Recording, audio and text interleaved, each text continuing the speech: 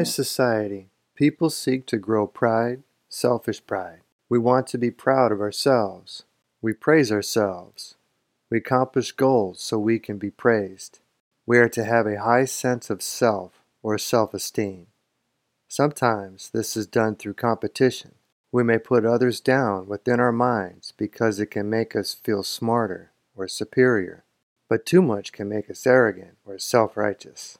We seek to be good in the eyes of others, to be praised by others, so we can be happy. But none of this is righteousness. The instructions in the Bible are to remove selfish pride, because going our own way is often not following God. Seeking to fit in with others, win approval, or please people are not part of God's righteousness. Our reliance is to only be with God and God's ways. Luke 14:26. If anyone comes to me and does not hate his father and mother, wife and children, brothers and sisters, yes, and his own life also, he cannot be my disciple. Pride is about vanity and self-worship. Pride is about selfish praise. We are taught to be humble, not proud. John 7:18. He who speaks from himself seeks his own glory, but he who seeks the glory of the one who sent him is true, and no unrighteousness is in him. Pride often has the attitude of putting self first. We are to put God first. We are to seek first the kingdom of God. We are to be seeking the love, beauty, peace, compassion, mercy, forgiveness, truth, and justice that are God's righteous ways of living.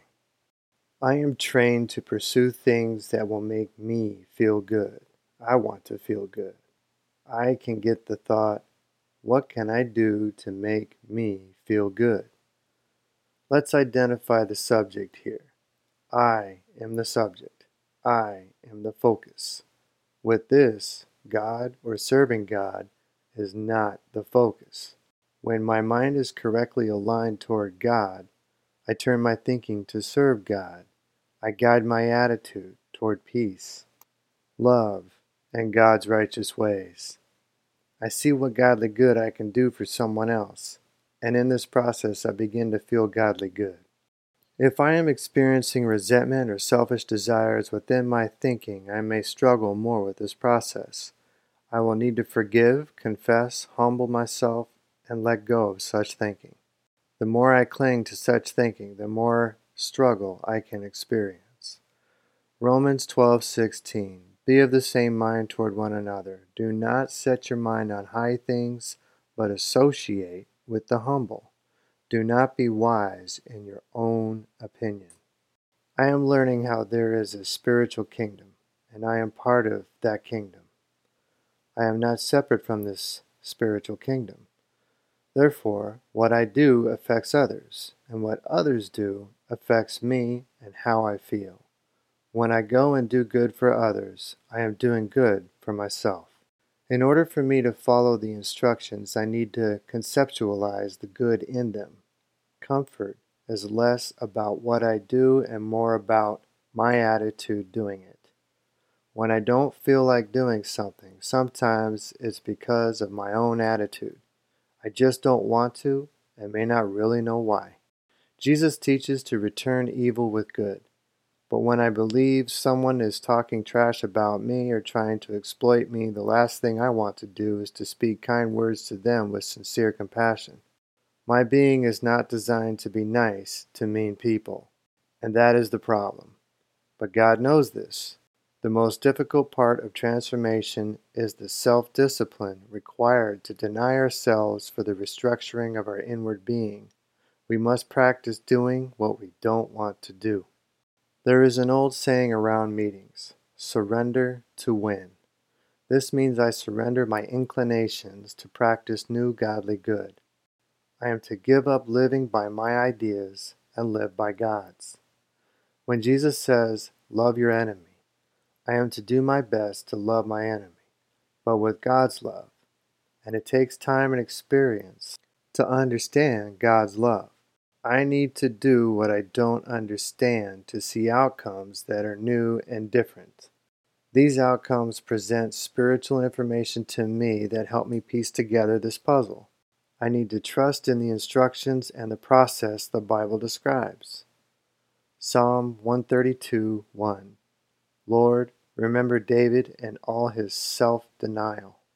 Self-denial is a necessary, regular practice for spiritual growth to occur.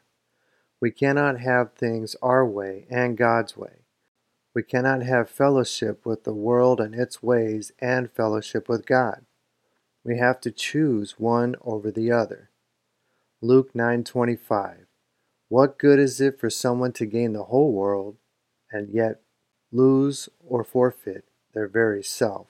Our spiritual selves are sacrificed through reliance upon others, ourselves, or the world. Romans 2:8. But for those who are self-seeking and who reject the truth and follow evil, there will be wrath and anger. I would pay very close and careful attention to the consequences clearly described in this passage. Correcting thinking requires very close and careful attention to our thoughts and acting in ways we do not desire. Love and peace comes through our reliance, obedience, trust, and growth in God's righteousness. God's righteousness will be very different than self-righteousness. Inwardly, we are each conditioned and trained to rely and trust upon different things.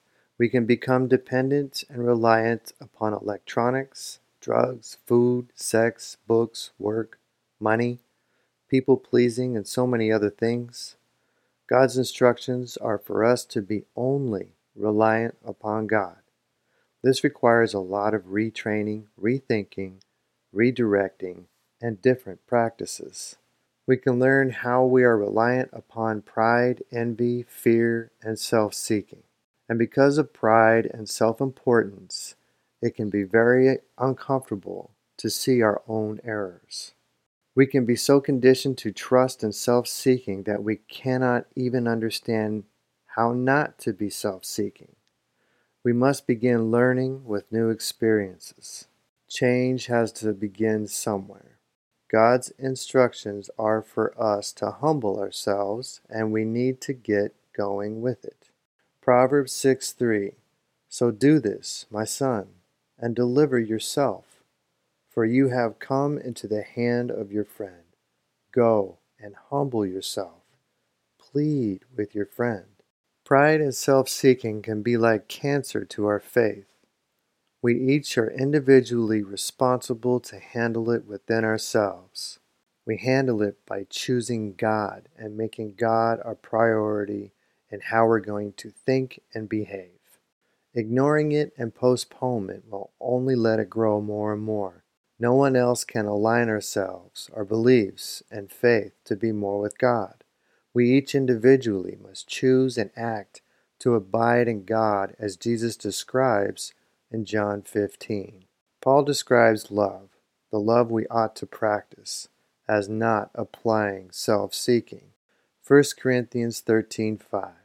It does not dishonor others. It is not self-seeking. It is not easily angered. It keeps no record of wrongs. Matthew 23:25. Woe to you, teachers of the law and Pharisees, you hypocrites! You clean the outside of the cup and dish, but inside they are full of greed and self-indulgence. James 3:16.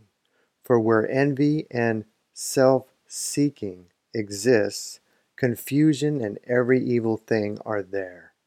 Another word used for self-seeking is covetousness. BibleHub.com defines it as one desirous of having more. It is spiritually destructive to practice envy and covetousness. This has to do with selfish gain or greed. It's about self-improvement based upon worldly things or material gain. It's about improving status, personal power, or self-image. It's about making ourselves bigger, better, and more powerful. Philippians 2:3. Let nothing be done through selfish ambition or conceit, but in lowliness of mind let each esteem others better than himself. 2 Corinthians 12:20. For I fear lest, when I come, I shall not find you such as I wish, and that I shall be found by you as such you do not wish, lest there be contentions, jealousies, outbursts of wrath, selfish ambitions, backbitings, whisperings. The Bible instructs us to avoid selfish ambitions. Are we going to choose to avoid it? Mark 8:34. When he had called the people to himself, with his disciples also, he said to them, Whoever desires to come after me, let him deny himself and take up his cross and follow me. Mark 10:21. Then Jesus, looking at him, loved him and said to him, One thing you lack. Go your way, sell whatever you have, and give to the poor, and you will have treasure in heaven. And come, take up the cross and follow me. Jesus teaches us how to be happy. BibleHub.com defines the word blessed as happy. The Bible describes ways to be blessed or happy. Here are some descriptions in Matthew chapter 5 Jesus uses to help us understand how to be happy. Matthew 5 verse 3. Blessed are the poor in spirit. I was introduced to the word spiritually bankrupt in a 12-step program. It was describing an inward condition of despair and brokenness. I was indeed spiritually bankrupt. It is a miserable state of being where there is little hope. Yet Jesus is saying the poor in spirit can be happy. It's highly emphasized that a person needs to hit bottom in their walk before they will be ready to completely abandon themselves to God. To do what we do not want to do can sometimes only be done when we run out of choices. My pride, ego, and self-righteousness had to be crushed and broken. I had to be humbled. I surrendered myself to serve God because I did not have a better idea. I chose to become clay for the potter. I chose to deny myself, my own understanding, to pursue God and God's ways. My broken spirit helped me to let go of the struggle. Poor in the spirit to me is decreased self-reliance, self-seeking, with increased humble servitude and trust with God. Some call it a place where we are beaten into a state of reasonableness, where we become willing and ready to try something new. Verse 4, Blessed are those who mourn, for they shall be comforted. I had a lot of pride and anger. I did not know how to mourn, nor did I desire to do it. I feared crying, especially around others. I saw it as weak. I repressed and stuffed my hurt, my pain. I had yet to learn through experience how grieving could bring relief and freedom. As I experienced mourning my trauma in life and coming to peace with it, I felt more peace and comfort. Rarely will someone seek to comfort an arrogant egomaniac. People who are comforted are often those who are pure hurt and vulnerable. When I humbled myself and my attitude and then asked for help at a support group, it was there. It wasn't there the way I wanted it, but it was there. Verse 5, Blessed are the meek. BibleHub.com defines meek as mild and gentle. I was in a group once when another man called me meek. He was complimenting me, but I resented him. I did not view meekness as a positive character trait. I saw it as weakness. But now I know it's not. BibleHub.com says this meekness is not weakness, but rather refers to exercising God's strength under His control. I am currently prompting myself many times each day toward meekness, peace, and love. Verse 6, Blessed are those who hunger and thirst for righteousness. When someone is hungry or thirsty, they will increase their diligence to get fed. God feeds us spiritual good as we participate in God's righteousness. I was walking one day in Phoenix, Arizona when it was 122 degrees. After about a mile, my shirt was drenched in sweat. I bought a gallon of water because I have lost a gallon. I drank what seemed to be a half gallon and then wrung my shirt out. I was thirsty. If I did not get the water, I may have had a heat stroke. I directed my path directly to get water for survival because of my thirst.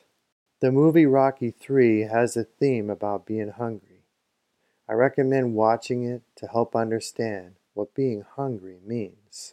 I was at a meeting and recognized someone who I knew from other meetings. I asked him why he was coming to this meeting, and he responded, "I get fed better here." Some have described the 12-step program as just one beggar showing another where the food is. Psalm 34:8. Oh, taste and see that the Lord is good. Blessed is the man who trusts in him. Verse 7. Blessed are the merciful, for they shall obtain mercy. I first practiced an entry level of mercy, which is simply withholding punishment. I then grew to practice acts of kindness to help others in need, but I did it without much heart.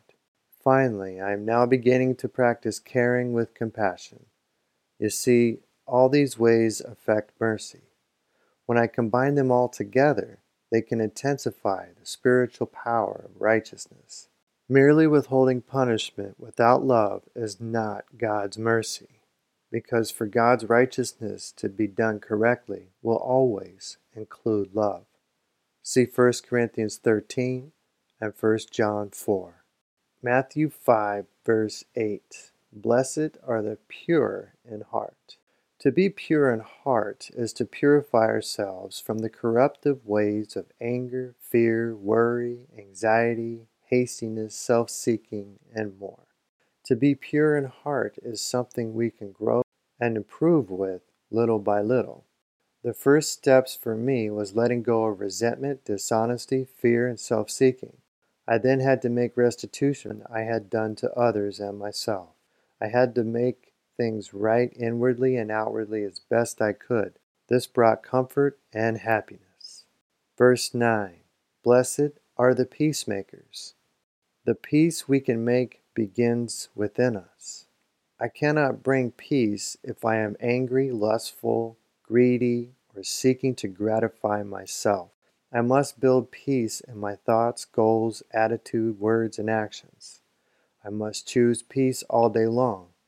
As I purify my mind and heart to follow and serve God's ways with sincere love and truth, then I can help others towards such peace. I can peacefully and patiently encourage others as I am in it. I must avoid thinking how I can live peacefully and patiently in a world that is self-seeking and hurried. Thinking this way disturbs my peace. Instead, I need to focus on standing firm with living peacefully and patiently, whether the world accepts me or not. I believe if I live by God's righteousness, the world will find a way to be okay with me. In fact, it may even like me more. I was told once that no matter what I do, 1/3 of the people will like me, 1/3 of the people won't, and the other third just won't care. Verse 10. Blessed are those who are persecuted for righteousness' sake. There are greedy, self-seeking, and angry people who will persecute those who seek to bring them peace. Before I experienced God and peace, I did not want anything to do with it. I would simply disfigure my face and walk away. And then there are trolls who seek to agitate and evoke anger. If 2/3 of the people will not be interested in what I have to say, I will need to get used to a lot of rejection. I'm not looking forward to it. But Jesus is describing there is more happiness to be found here. When trolls come and try to push my buttons, I need to focus on God's love, mercy, peace, patience, and forgiveness. Retaliation is not good. If someone came to me advocating for peace, I would have tested them. If they endured and did not break, that would have convicted my soul that they were really good and not self-serving. This is the way of Christ as I understand it. We are to convict and win souls of people through sincere demonstration of God's righteousness, through persecution and endurance. We are to be tested to truly reveal the good of God. Fortunately, this does not have to be done perfectly. We simply need to demonstrate we mean business with God's righteousness. We need to demonstrate sacrificially that we trust God more than ourselves with increasing measure. Happiness comes through our participation with God's righteousness. Self-righteousness can lead to emptiness and spiritual bankruptcy. Psalm 119:36. Turn my heart toward your statutes and not toward selfish gain. Deuteronomy 12:8. You shall not at all do as we are doing here today, every man doing whatever is right in his own eyes. Each day we shift from self-seeking to God-seeking. We inwardly shift our thoughts of pleasing ourselves toward helping others through godly service. The most important moment is now. One moment at a time, 1 hour at a time, 1 day at a time, 1 step at a time. We can have more spiritual happiness if we make it our goal and walk toward it. Matthew 6:34. Therefore, do not worry about tomorrow, for tomorrow will worry about its own things. Sufficient for the day is its own trouble. I can get trapped in a self-gratification circle. I was in a class once where the instructor was teaching about a circle of self-gratification. First, there is emptiness, loneliness, or unfulfillment. This feeling prompts us to seek out something to make us feel good. We seek to avoid this discomfort and replace it with a feeling of comfort. We can find comfort in sex, chemicals, accomplishments, money, and food. Seeking comfort this way brings about unfulfillment in the end. This is a circle of self-gratification, where the end usually leads to emptiness and loneliness. Are we going to seek fulfillment the way Jesus teaches us to do it? When I surrendered to God and began seeking righteous thoughts and actions, I began to experience a new way of life that would feed my spirit. The more godly right behavior I participated in, the more my spirit was fed. As I trusted and obeyed this godly good way of living, I was fulfilled more and more. In John 4:13-14, Jesus answered and said to her, Whoever drinks of this water will thirst again, but whoever drinks of the water I shall give him will never thirst. But the water that I shall give him will become in him a fountain of water springing up into everlasting life. In Arizona, when it was 122 degrees outside and I was thirsty, that thirst was a sensation prompting me to get water. The senses of loneliness, emptiness, brokenness are sensations that are prompting me toward God's righteousness. I purposefully direct my thoughts, words, attitude, and actions into that righteousness. I can be fed more and more. The path toward peace and freedom needs to be walked slowly each day. We can be filled with God, we can feel good, but we must choose it as a way of life. Thank you for listening, and God bless.